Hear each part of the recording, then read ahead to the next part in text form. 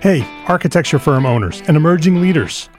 Get ready for unparalleled insight into the development of a world-class architecture firm and a worldwide organization driving the digital transformation of the design and construction industry. With Build Smart, the podcast that's changing how our profession operates. We share the incredible stories behind innovation in the building industry with my friend and co-host, Patrick McLaney, FAIA, former CEO of the international architecture firm, HOK. You know, Yamasaki's office or firm lasted during his lifetime. And when he passed away, I think that was the end of the Yamasaki office. Helmut did not want that. He wanted a firm that would live out and grow beyond the founders. In Season 1, discover the untold stories behind HOK's meteoric rise, from 150 employees in St. Louis to a powerhouse with over 1,900 staff members and 27 offices worldwide.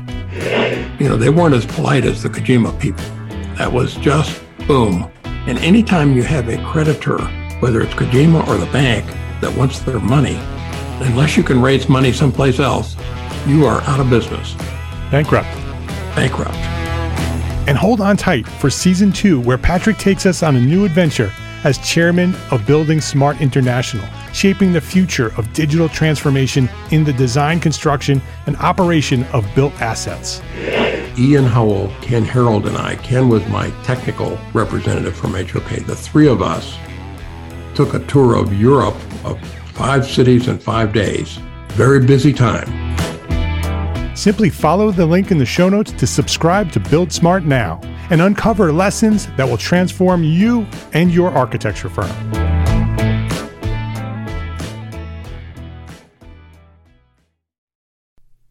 ArchiCAD is the official BIM software of the EntreArchitect community. ArchiCAD BIM software enables design, collaboration, visualization, and project delivery no matter the project size or complexity. With flexible licensing options and a dedicated support team to guide us along the way, ArchiCAD is an ideal choice for firms and projects of any size. I encourage you to reach out and talk to the folks at Graphisoft by visiting our own dedicated webpage at graphisoft.com/us/EntreArchitect. There's even an exclusive special offer waiting for our EntreArchitect community. Go now to graphisoft.com/us/EntreArchitect and see how Graphisoft is positioned to help make your architecture firm a success. That's graphisoft.com/us/EntreArchitect.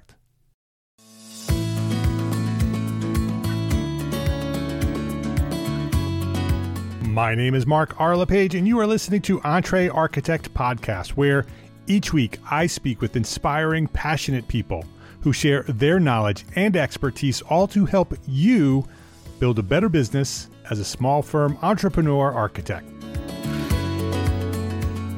Michael Porras, welcome to EntreArchitect Podcast. Mark, it's great to be here. Oh, it's great to have you here. I'm super interested in this conversation, the work that you're doing in Detroit and the projects that you're working on. So I'm looking forward to having this conversation. Detroit is one of those cities that I went to visit Detroit as a very young child. Haven't been there since, but I'm fascinated about of how it became where we all sort of have it in our mind where it is today. But now we're coming in the last decade or so. It's being reborn, right, and redeveloped and all kinds of things. And so I'm excited about having this conversation about Detroit. Before we do that, though, I want to learn more about you. Let me introduce you, and then we'll learn more about you and your history. Michael Porras is founding principal of McIntosh Porras Associates, a full-service architecture, interior, and urban design practice in Birmingham, Michigan.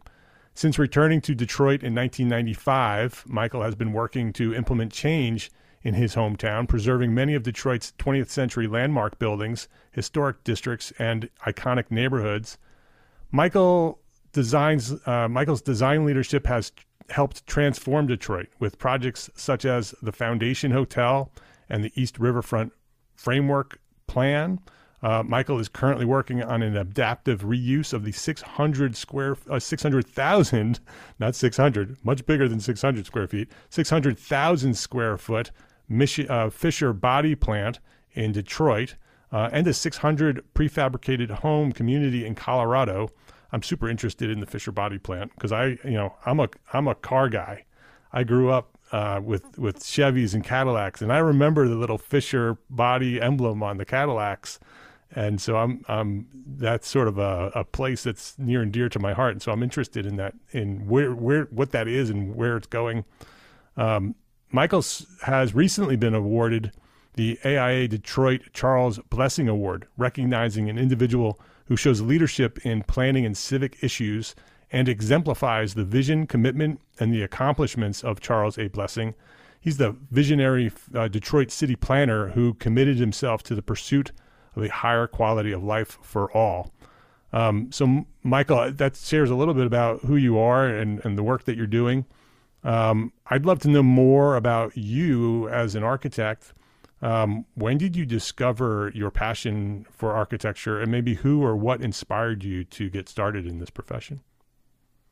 I was pretty young. My mother was an artist, and from my father was a developer. So I kind of got it from both sides. They were both from New York. My mother from Brooklyn, my dad from Manhattan. My mother had attended the Art Students League in NYU and danced with Martha Graham, like back in the 40s. Yeah.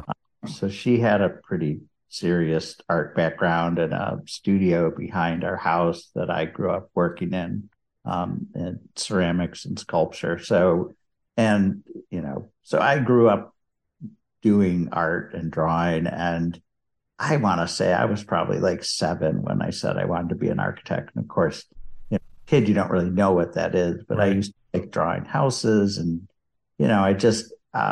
I was sort of fascinated by it just as a kid. And I grew up in a 1955 mid-century house that was actually a prefabricated house designed by Carl Koch, who's now known as the grandfather of prefab.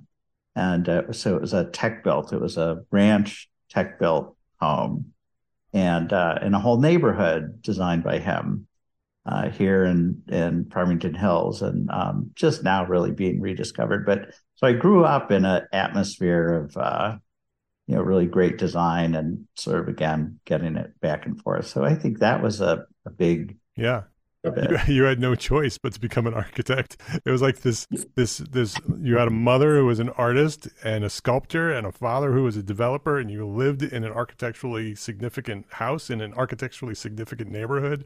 It's like, did you know of any other option? Right. Exactly. And the neighborhood was full of designers, like great graphic designer across the street from Cranbrook and car designers. And so, I grew up around this stuff, not really realizing. Yeah. Do you remember, and it probably was too early to remember, because your story is interesting, because usually architects, when it's early, it's usually about 9 or 10 years old. And it's some event that happened in their life, but you sort of grew up in it. So you were sort of exposed to it your entire life. Do you remember a moment where you realized, oh, this is architecture and an architect is what I want to be? I'm not sure. I don't think so. I think I knew, because my dad was in development, I met architects like Yamasaki when I was a kid. And we actually, Louis Redstone, who was another one who had worked for Eliel Saarinen and had a practice here in Detroit. And both of whom told me not to do it. Typical architects. Exactly. And luckily I didn't listen to them. Yeah, that's nothing new, people. Architects have been trying to talk people out of becoming architects for generations. Yeah. And so it's, I think it's something to be really conscious of when, and frankly, I've been telling people lately that, the excuse was, oh, it's really hard and you'll never make money. And I think these days that's not necessarily true. Agreed. Principals in firms actually can make quite a bit of money, especially bigger corporate firms. And I don't think that gets said to students that often. Yeah. So it's not really the poor man's profession that it used to be.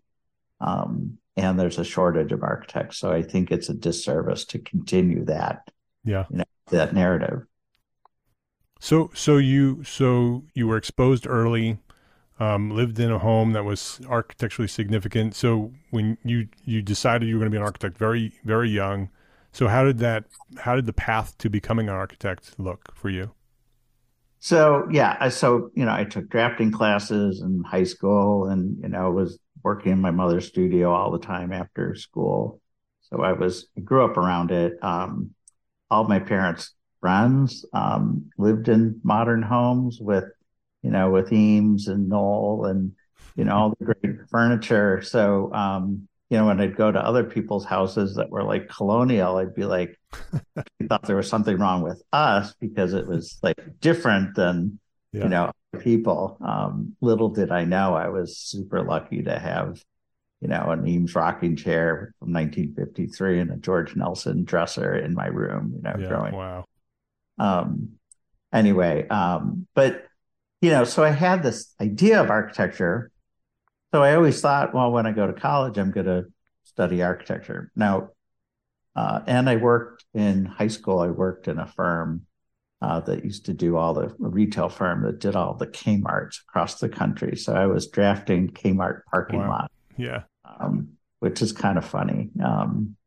But so I started early. And I lived in Israel for a year after high school, and traveled, and that was a great experience. And then came back and went to school, started school to be an architect, and was immediately confronted with the prerequisites for bachelor of science, like, the stuff I wasn't crazy about, like chemistry and, calculus. And, but I got through it. I went to Michigan undergrad, and then, worked during the summers in a firm here that was, 4 partners that came out of Yamasaki's and one from IMPE.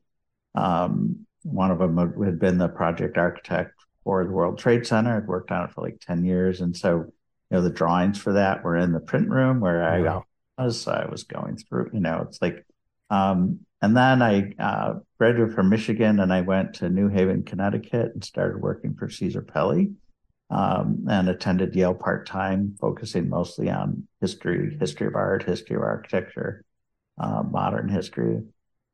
Worked at Caesar, started there in 1985, when there were 15 to 20 people in the office, just coming out of the early 1980s recession, and was there for 2 years.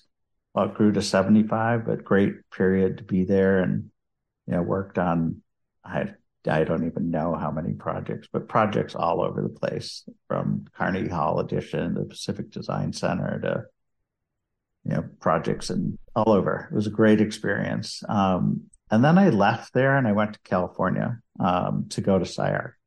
And so in 1987, that was the year Michael Rotundi took over. And so my first semester I had Tom Main for my studio, which was great. And Wolf Pree had just started teaching there that semester, and Todd Williams. And, it was like, Denari, like Peter Zumthor was teaching there. Like it was, an amazing. All the icons, the modern icons of the time. Except they weren't icons. Yeah. Right. Exactly. Before. Right. Yeah. I mean, this was 1987. So certainly Morphosis was known. Todd Williams was known, but, it wasn't, Peter Zumthor was not known at that point. So I had amazing teachers there at SCI-Arc. So I had Tom, I had Wolf Pree, I had Robert Mangurian, I had Craig Hodgetts and Bahram Sherdel, and Anthony Bidler and Kurt Forrester, and just like it couldn't have been a better time to be there. And being in LA, my first year, I was working at Frank Gehry's office and Richard Meyer's office, building models and doing stuff. So it was just a great place to be. in the mid to late 80s. And then I worked for Tom for Morpheus for 2 years while I was in school, and graduated in 1990 into that recession. So I went to work in Japan for 4 months, working on a theme park in Kyushu in the southern island of Japan. How did you end up in Japan? Just chose we have to get out of here. I'm going to Japan. No, it was through a friend. A friend's boyfriend was the head of design at this Landmark Entertainment, who did a lot of theme parks and Universal Studios and stuff like that. And they were hiring architects to go to Japan. So I sent in my portfolio. I went to interview. So it was an opportunity. Yeah, I didn't even know what the job was. They hired me, paid me double what I'd been making, sent me to Japan. I'm like, great. How long were you in Japan? 4 months. And it was really beautiful. On the southern island of Japan, Beppu, which is like a vacation city. It's like their Las Vegas, only it's 4,000 onsen, 4,000 hot springs, right on the ocean. It was just great. Were you there long enough to learn Japanese? I did have a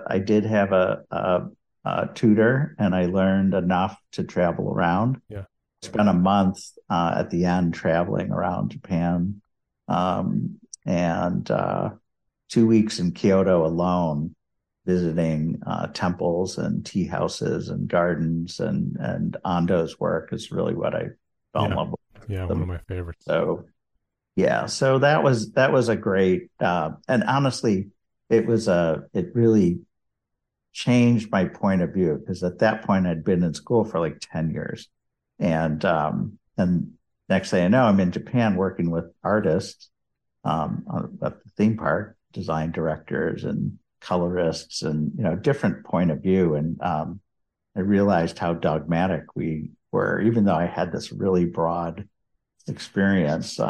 We don't realize how dogmatic we are as architects until we work with artists. Yeah, who have rules for themselves. Yeah. So that was great. And then, and honestly, just the time I spent looking at the landscapes and the gardens and the temples and the tea houses, and just, it really changed some of my point of view. So what brought you back to the U.S. after 4 months? Well, I had a 3-month contract, so I traveled around for a month. Okay. I came back and went to work for Keating, Van Jernigan, Rote, Richard Keating, Lauren Rote. It was like a spin-off of SOM at that time. Was there for 2 years as a senior designer. And so back in California? Back in LA, yeah. And then I went to Thane Roberts, who was, we were doing Armani stores in San Francisco and in Beverly Hills, and did that for a while. And basically at that point it was recession. So it was just following like wherever the work was. Right. Yeah. I remember that recession. Yeah. I was lucky that I was, the most I went without working was a month. So I just kept following the work. Yeah. And then they'd run out of work and I'd go on to the next one. And by the end of that, by 94, I was working at the Nadel Partnership, which was a big corporate firm, and doing a lot of work in China. It was early into China, almost 30 years ago. And that was fascinating. And actually, a lot of it was master planning and city planning, just giant scale, like 50,000 units of housing. And, the beginning of what's happened in China. And that really got me interested in urban design, actually. And then, I got licensed and basically looked around and thought, where do I want to be in 5 years? And that was what made me realize, what did I do all this for? And to go out on my own and to do my work. There was nobody left I wanted to work for to learn. Yeah, I mean, with that resume, it's like he checked all the boxes. It's like, where do I go now? I've done it all. It was right. It was just like, it was time. There's the only thing holding me back at that point was paycheck. And, I had some money saved up and realized I could start on my own and support myself if I had to, for, up to a year. And that's what got me going. And what was that's the beginning of Macintosh Porous? So that was the beginning of me on my own in LA. Okay, and in LA. Okay. Yes. Doug McIntosh we grew up together in the same neighborhood. He was in a 2-story tech built home. So another born architect into Exactly. We grew up, we used to take art classes together. We were friends. We went to Michigan together. Then we went to New Haven together, worked at Cedar Pelly. So he stayed and finished his master's at Yale. I went to California. He got a project in Detroit back around this time, 94. And, we both left 15 years before, and most of our friends had left. And so I had some time, so I came to Detroit for like 3 weeks to work with them. We had a couple of houses, and they were great projects. And it just led to more. So next thing I knew, I was commuting between LA and Detroit. And by the following summer of 95, I just packed up LA and moved to Detroit. And started that firm. Yes. Yeah. Yeah. And so that was in 95?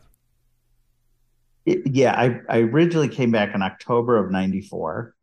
And then by the summer of 95, we had actually moved into the office we're in. We were working out of a basement of a home then that we were renting. And it was partly, again, at that point, I wasn't that interested in coming back to Detroit. I was open to it. Okay, I'll go see.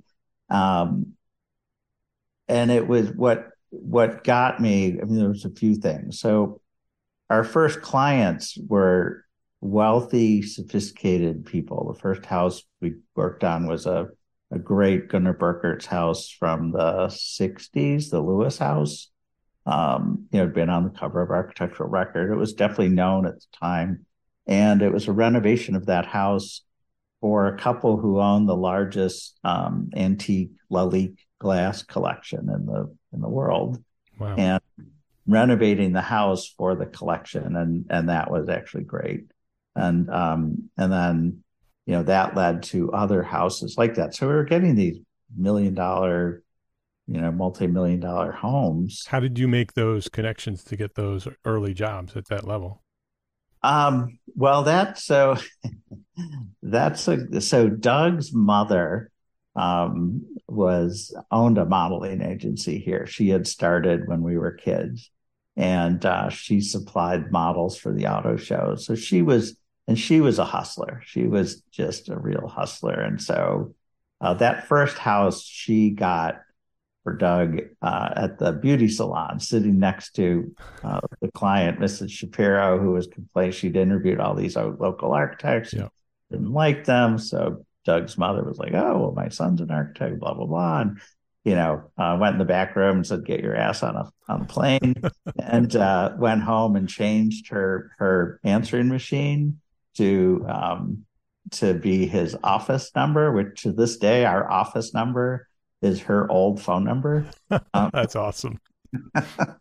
And that got us going. And then honestly, once you're in that circle, we just started getting passed around. Right. Once you get one. So you leveraged your network to get that first job. Yes. Literally. Yes. And then it just turned into, people they knew. And next thing we knew, it was, that was how that started. Because the two of us coming back with the pedigree and the education, there wasn't, the architects that were here were older. There was sort of a missing generation, because Detroit being Detroit, it was, there just weren't many people. Everybody left. Right, exactly. So we were 32 and we're like, wow, this is, a million, it was garage additions in LA versus amazing houses on beautiful lakes in Detroit. Yeah. So that was it. But the biggest attraction was when going downtown. And downtown at that point in Detroit it was like Berlin after the war. That's what I wanted to ask you. What was the state of Detroit in 95? It was Berlin after the war. There were 90 vacant buildings downtown, so it was nearly completely vacant. Barely anyone there. I mean, the Renaissance Center had emptied out the sort of core of downtown, and the core was these 90 vacant buildings were these amazing early 20th century skyscrapers that were built, from 1900 to into the 1930, when Detroit boomed, when the auto industry exploded. So it was New York, Chicago, and Detroit at that time. And so Detroit at that time was like the Silicon Valley of today. Right. It was the tech center of the world. It was. And so the amount of money and the amount of development happening at the time was literally, in New York, Chicago, LA, or New York, Chicago, Detroit. So there was a real great history. And we used to actually say, it was the first to grow and then the first to go. So it grew in this early 20th century, and then it actually started to decline in 1953. And when I say decline, I'm talking about the city of Detroit itself. That's when the freeways started getting built and people started moving out to the suburbs to this day. So there's like 5 million people in metropolitan Detroit and 600,000 in Detroit proper. So that's, but it was just, we decided, 32 years old, that's where we should be as young architects. We thought we could actually make a difference here. New York and LA and Chicago and San Francisco, they were done. They were out of the oven, of course there's stuff to do there, but as young architects, doing these, $1 billion homes and, starting from, I don't want to say nothing because there was stuff there, but very little development happened in the city.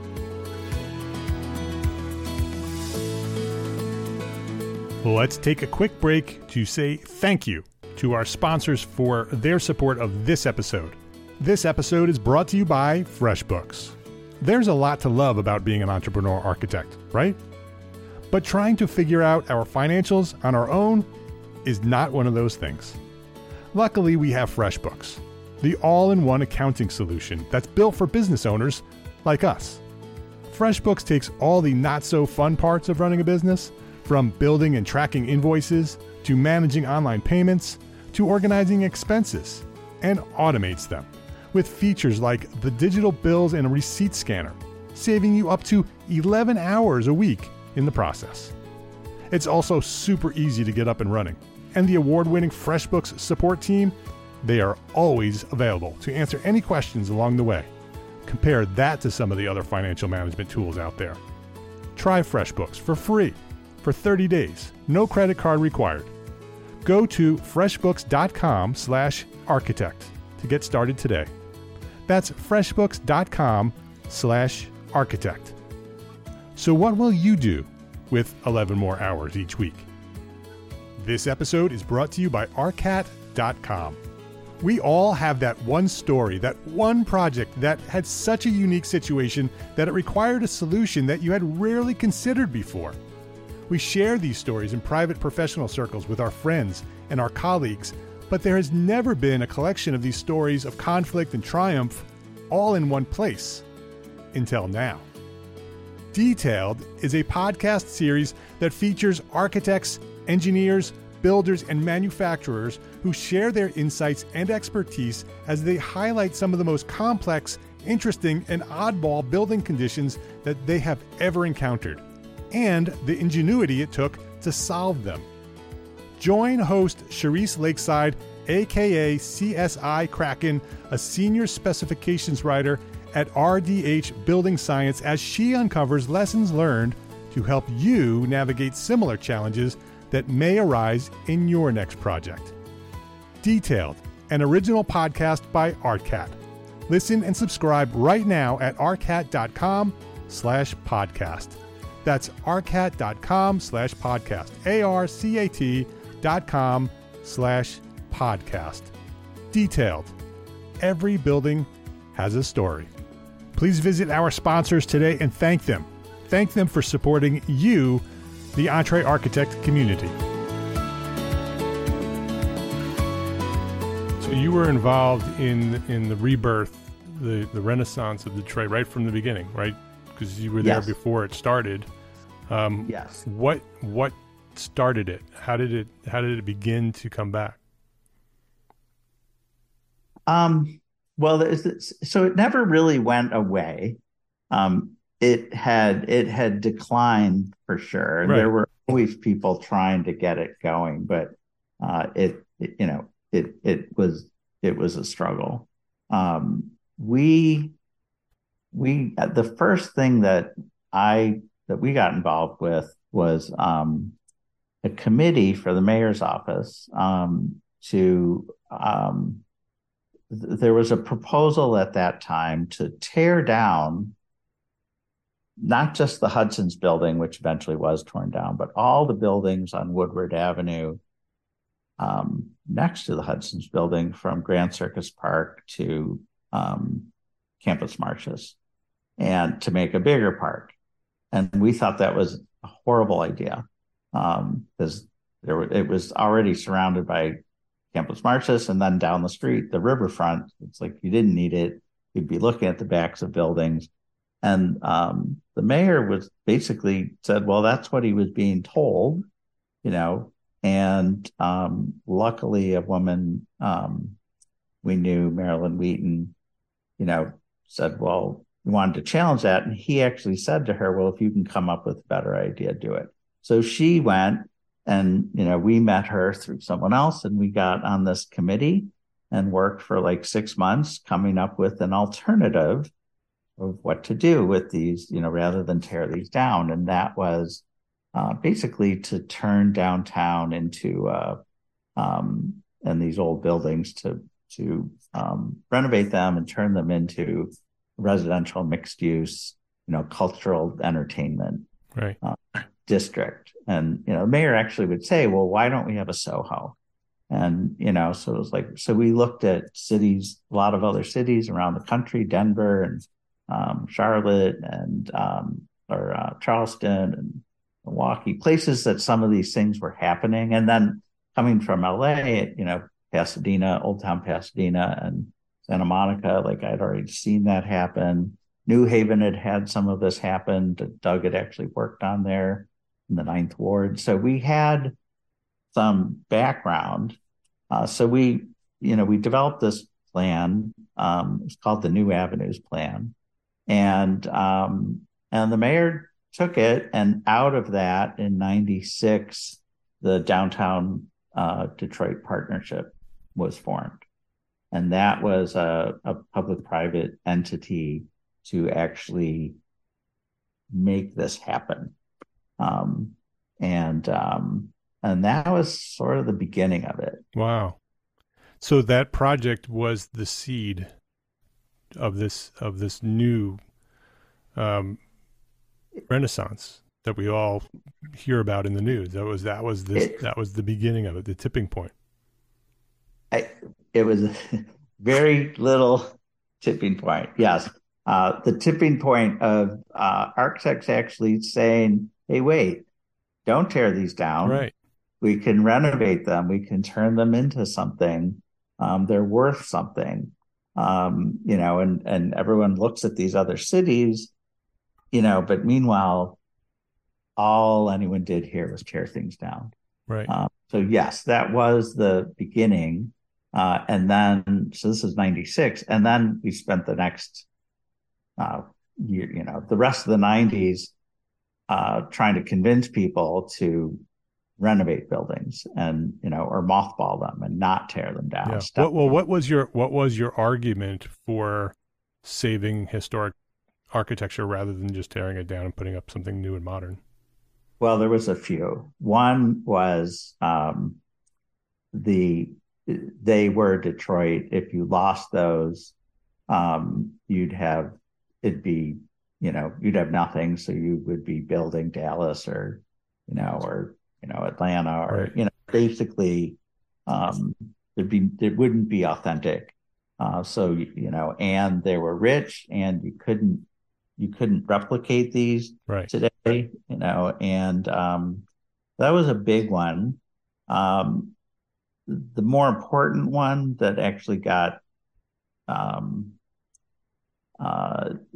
headway was the financial argument. So we knew Doug was very involved in preservation and was the head of Preservation Wayne. And we knew about things like historic tax credits, and nobody was utilizing them here. So there was federal historic tax credits, and then we actually helped work on getting the state to create state historic tax credits. And we actually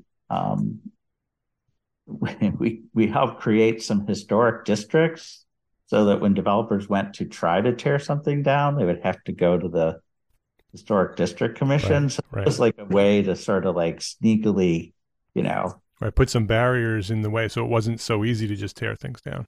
Exactly. Yes. And so we spent a lot of time doing that, which from my background, all this modern stuff, the kernel for me was, if you look back at like Mies, that glass tower he designed for Berlin, that beautiful rendering of the glass tower within, and maybe it was Vienna, I don't remember. But, so to do modern, you sort of need the context. And it's like, we didn't want to lose the context of the city. So right. Eventually we knew someday, which is now, maybe we'd be building new buildings. And so it's like, not only renovating them and turning them into, residential, commercial, mixed use, but, eventually building things in contrast to them. Yeah. Yeah. Because as you described your background with all of that modern architecture and all the experience in those modern firms, and then knowing where you are today in Detroit and doing, or have your history in Detroit, saving and renovating and restoring the historic buildings, it's very interesting to hear that becomes the foundation, sort of the context of which then you can go back to your modern roots and design something with some context that you can reflect and respond to. Yes. Very interesting. Yeah. Well, the context to me was like Richard Serra, the way Richard Serra looks at context and the way his work, is, makes you look at that context in a different way. So I wasn't necessarily looking at it contextually like in postmodernism. Oh, sure. Right. Yep. And so I just thought, that was what was going to be most interesting. And certainly over time, that the adaptive reuse we do, like that's a lot of fun of it. And even the urban planning, urban design is like, well, how do we incorporate what's here, into something new and really make it an authentic place? But again, the financial part was a big piece of it. It became an argument for keeping once we actually helped educate people about tax credits and, of these things that would actually help fill a gap of paying for things. It was helped a lot. Do you imagine, or do you propose that Detroit and the lessons learned at Detroit can be used in other cities that need that sort of help in terms of bringing a city back from this vacant, sort of forgotten state? There are cities all throughout North Carolina where I am that you can see that at one time they were thriving and now they're not, and they need something to bring them back. And so Do you imagine that using Detroit sort of as a case study is a good way to look at that for those cities? Absolutely, for sure. And even back then, we thought, like I had said, it's first to grow, first to go. So, well, it's going to become, it's potentially a model for, right.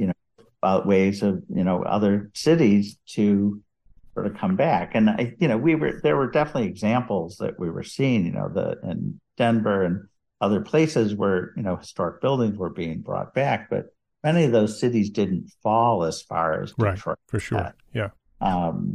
So that it's more complex, but absolutely, there's a lot to learn here that can be applied to other cities. Yeah, for sure. Yeah, there are a lot of, the major cities, obviously, there are a few cities that are at Detroit's stature and size that have gone so far as Detroit had gone.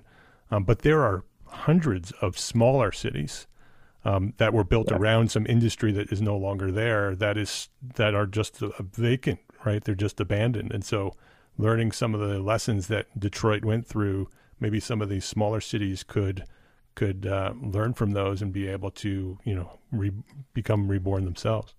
Absolutely. And there's so many different ways. There's a few things happening now, like, architectural buildings, the renovations and existing building work just surpassed new building recently. So, so the amount of fee being generated, there's more fee being generated from adaptive reuse.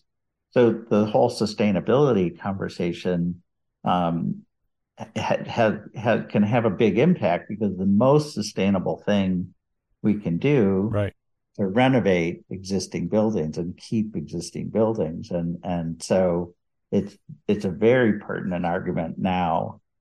So there's that. There's the potential financial benefits of historic tax credits and brownfield tax credits and all these things that help actually, get the developments, funded and going. And then there's the character of those buildings, right, in these towns that, that create these sort of mixed use places that people want to live. And there's another piece, like the most affordable city in the country for entry level housing is Detroit. And so, my employees, buy houses in Detroit for, $50,000, $100,000 and renovate them and, and live in these really nice houses. And, that they renovate. And, you can't do that in New York or Chicago or LA, right, San Francisco or Seattle. So I think, some of these neighborhoods you go to now, and like one, there's a great coffee shop in an old church. And I was in it a few weeks ago, and I'm looking around, and I could have been in Brooklyn, but it was, except I know the people in there live in that neighborhood in these houses that they're buying for very little and renovating, and the city's actually putting in parks and bike paths, and so it's now spreading out, and this has taken a while, into the neighborhoods, and so there's a lot of lessons to be learned from here. Yeah, very, very interesting. Michael, thank you for coming by and sharing your story. It's super interesting story to hear your background and then what's happening in Detroit, and your role in the Renaissance of Detroit is really interesting. So thank you for that. Before we wrap up, I wanted to ask you the one question that I ask everybody. What's one thing that a small firm architect can do today to build a better business for tomorrow? Well, so early on, so I had that design background, at all these firms, right? But once I went out on my own, I realized how little I knew about, business and running a firm and, payroll taxes and just, which we missed the first year. Really bad. Right. Thought we were doing well, and then the end of the year, it's like, what do you mean we owe $70,000 in payroll taxes? Surprise. So, I don't again, architecture school is not something we necessarily focus on. So I learned from some other architects that, the AIA, which I had, of course, never been part of or thought about, because when you're in school and you're in design field, we all think, oh, bad. But at that moment, I went to the national conference, this was like the late 90s. And all of a sudden I realized, wow, there's all these seminars and all these workshops and all these things that address the things I don't know. Right. And it actually is a resource, a professional resource that was valuable to me. And so I've gone almost every year. And I recently, this last one that was in Chicago, I took, 4 or 5 people from my office so that they could walk the floor and see the products and go to these seminars. And I think it's very valuable as a professional, tool. Yeah, I agree. I've been to the AIA conference as far back as I can remember. I don't remember where I started, but I go every year, and we'll be there again in San Francisco. At Entre Architect, every time we go, we sort of grow on what we do there and bringing our community together while we're at the conference. And so hopefully we'll see you in San Francisco. We'll be there. Yes. And we look forward to it. That's a great suggestion and answer to that question. Good. All right. The last one that was, I'm sorry. Go ahead. The last conference that was in San Francisco, I basically did the tour the whole time. And there was an article in the paper. They interviewed me and pointed that out, because I went to the convention, but all I did was the tours. Yeah. Because the tours are always amazing. And so, which is another piece of why it's a great thing to go to, because you see different cities and what they're doing. And I learned a lot, brought that back to Detroit too. Yeah. There's so much to do at the convention. The thing I like to do is just connect. I like to connect with the people that I interact with every day online and have an opportunity to, meet them one-on-one and say hi and network and sort of dream about what we can do and sort of help one another grow. Yeah. Well, on the floor, building in Detroit, it's expensive, and the rents and we've had to figure out how to build for less. Yeah. So I would go and search the floor for products, especially exterior products that, we could use to help bring the price cost down. And that was great. Yeah. His name is Michael Porras. You can learn more about Michael and the work that he's doing in Detroit at McIntoshPorras.com. They're also active on Instagram and Facebook. We'll have links to all of that on the show notes. So just go to the show notes for this episode at entrearchitect.com/podcast.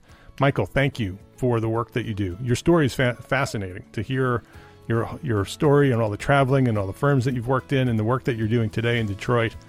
Helping Detroit come back from what it once had declined to become, and your role in that is interesting. But I appreciate you for that. I appreciate you for going back to Detroit and helping Detroit become what it is today. And so thank you for that, and thank you for coming by here and sharing your knowledge at Entre Architect Podcast.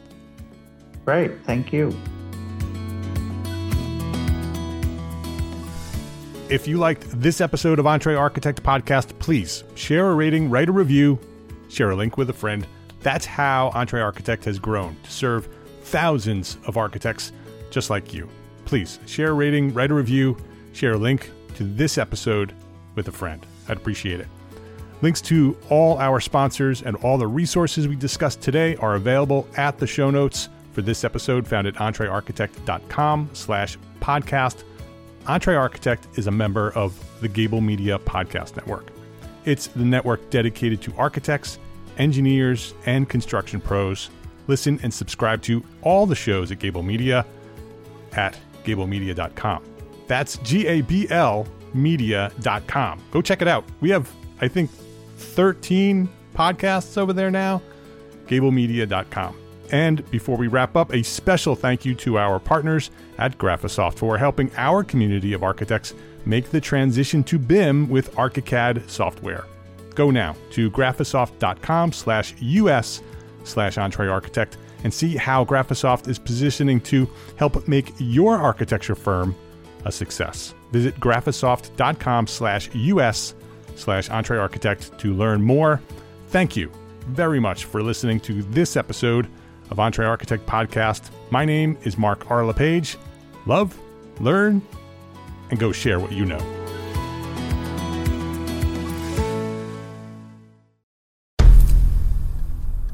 I've mentioned it to my family, but in terms of telling people like, oh yeah, we're doing this, I'm looking for projects, you got anything? I'm not there yet because it scares the shit out of me.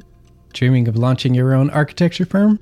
Well, buckle up for a wild ride with Emerging, the podcast that shares what it's really like to start an architecture firm. Where do we begin? We don't even know what type of business to formalize as. Is it an LLC? Is it an LLP? Like, how are taxes? I mean, the list is astronomical. Season 1 featured founders Jeffrey, Lexi, and Chris, owners of Level Studio Architecture, are your fearless guides on this unfiltered journey from napkin sketches to a thriving studio. One evening, stumbled into one last dive, we sat at the bar and pondered our postgraduate futures. Amidst the conversation, a napkin became the canvas for our aspirations, sketching plans and milestones, sealing our heartfelt commitment and shared dreams. In drawing down dreams on a napkin collectively, that then, you know, in your head, you've rooted like, oh, I'm connected to these people, like long term.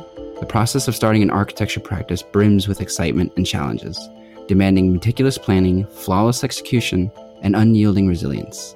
I kind of hate the term because it's so overly used, but I think everybody knows imposter syndrome. And I think it's so real to this day. I don't know if it's with everybody, but with me, I'm always questioning like, us? Can we do this? Are we ready to do this? Are we prepared? Can we do it? Did we just decide a name? We did it, guys.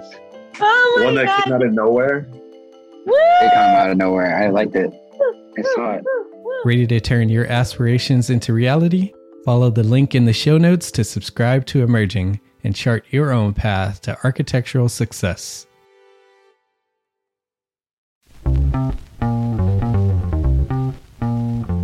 Calling all small firm architects. It's time to tap into your full potential with EntreArchitect's Context and Clarity, where inspiration meets innovation.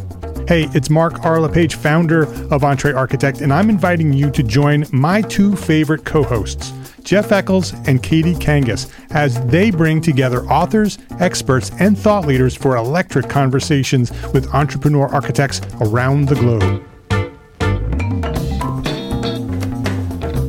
It's not just a podcast, it's a community where dreams meet action. There's a simple equation there.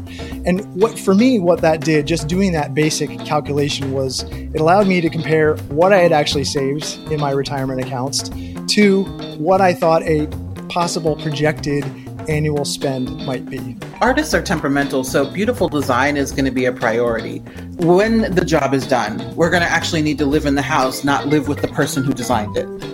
And so for me, the artistic skill, the architectural skill is most important. And so I would say like that would be 60% of it, if not more. Gain insights to build a successful practice. Subscribe, engage, and let's redefine your future together. Join the Context and Clarity community, where every conversation adds to your blueprint for success.